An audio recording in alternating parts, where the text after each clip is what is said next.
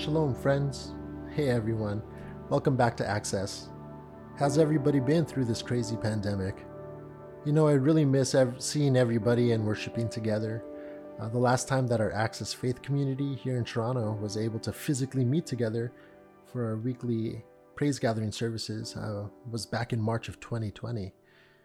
Since then, our children's ministry had continued to meet with Auntie Lily almost every Sabbath through Zoom classes, which has been great. And I've seen the kids just so happy and excited to see each other week after week.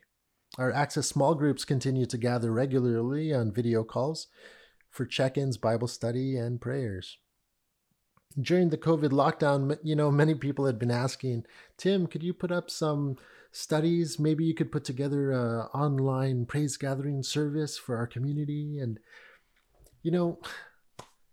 I'll be honest, I purposefully chose to just not do any of it. After 6 years of teaching almost every Sabbath, I chose to rest and reflect and just be rejuvenated by God's word. 2020 was a weird year for many of us, right? So I decided to take a break from teaching and creating the weekly Access Learn studies and just be with my family for the year. When we stopped meeting, my youngest son was only about 3 months old and I was not getting any sleep. So I spent the year in prayer and studying the word together with my wife, Beverly. And I must say that it has been such an enormous blessing to grow together with her and be able to bring God's word to our 5 children. Now it's time to get back to our studies after this 11-month break. If you need a handout for today's study, please visit our Facebook group, Connections Ministries of Canada, and you will find all of our studies under the Files tab. Our study today is called Let There Be Light. No better place to start studying again than right from the beginning. We're going to be looking at Genesis chapter 1 and just the first 5 verses. It's funny, since I've been studying Genesis with my eldest son, Tobin, he always has the most interesting questions. He wants to know if God was really there at the beginning and he created everything, well, who created God? He's got questions like science says that the world is like billions and billions of years old, but according to the Bible, it's only 6,000 years old? And he raises a lot of interesting points. And I'm sure these are a lot of questions that we ourselves have asked.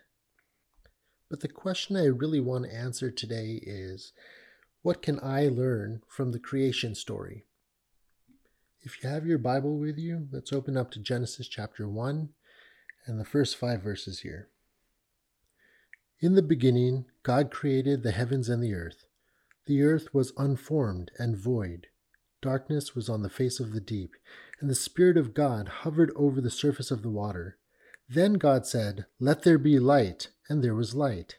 God saw that the light was good, and God divided the light from the darkness. God called the light day, and the darkness he called night. So there was evening, and there was morning, one day.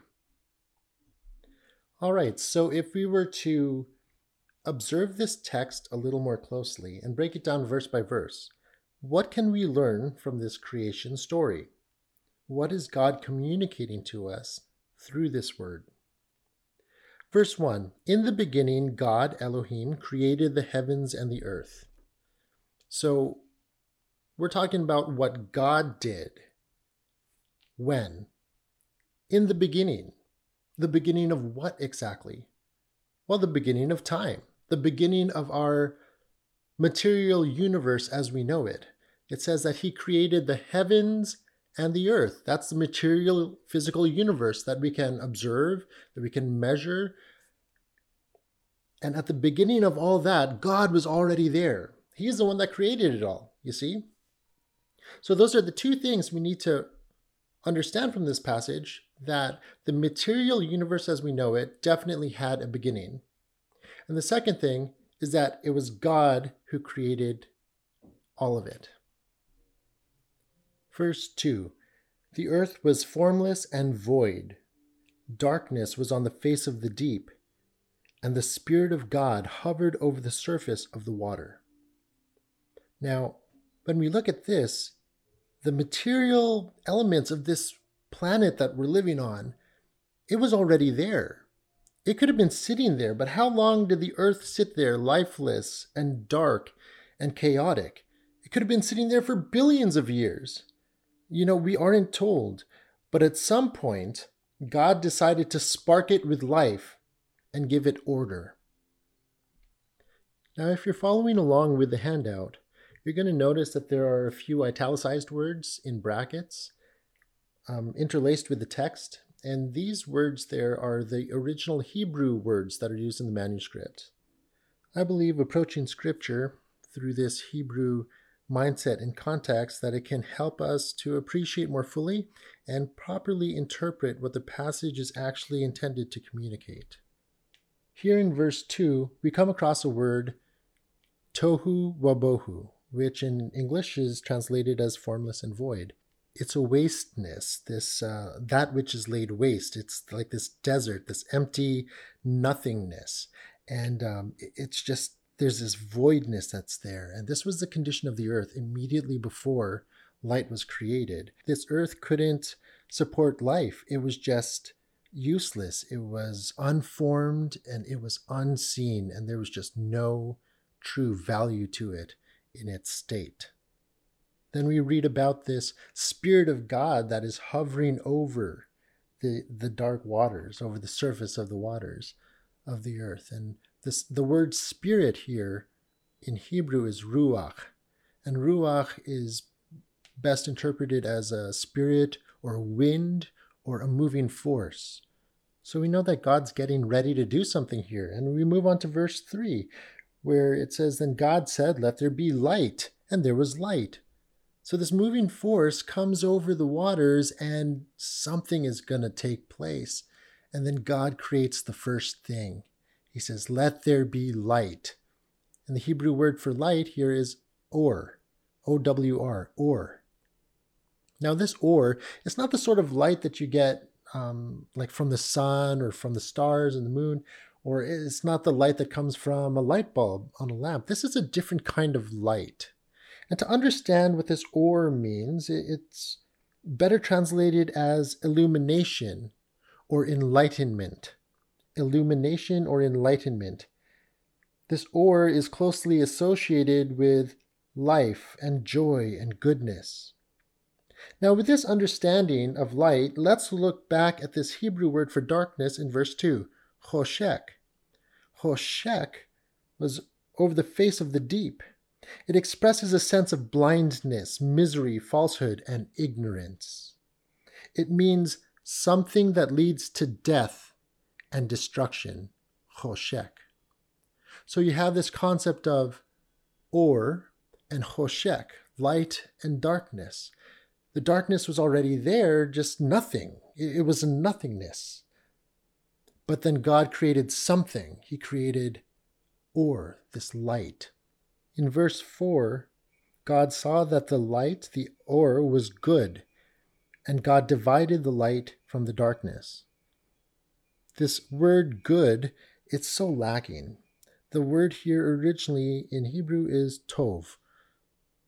Tov means so much more than good. It means it's beautifully and wonderfully formed, that it's well crafted, it was created well, and it's viable. And he saw that it was tov.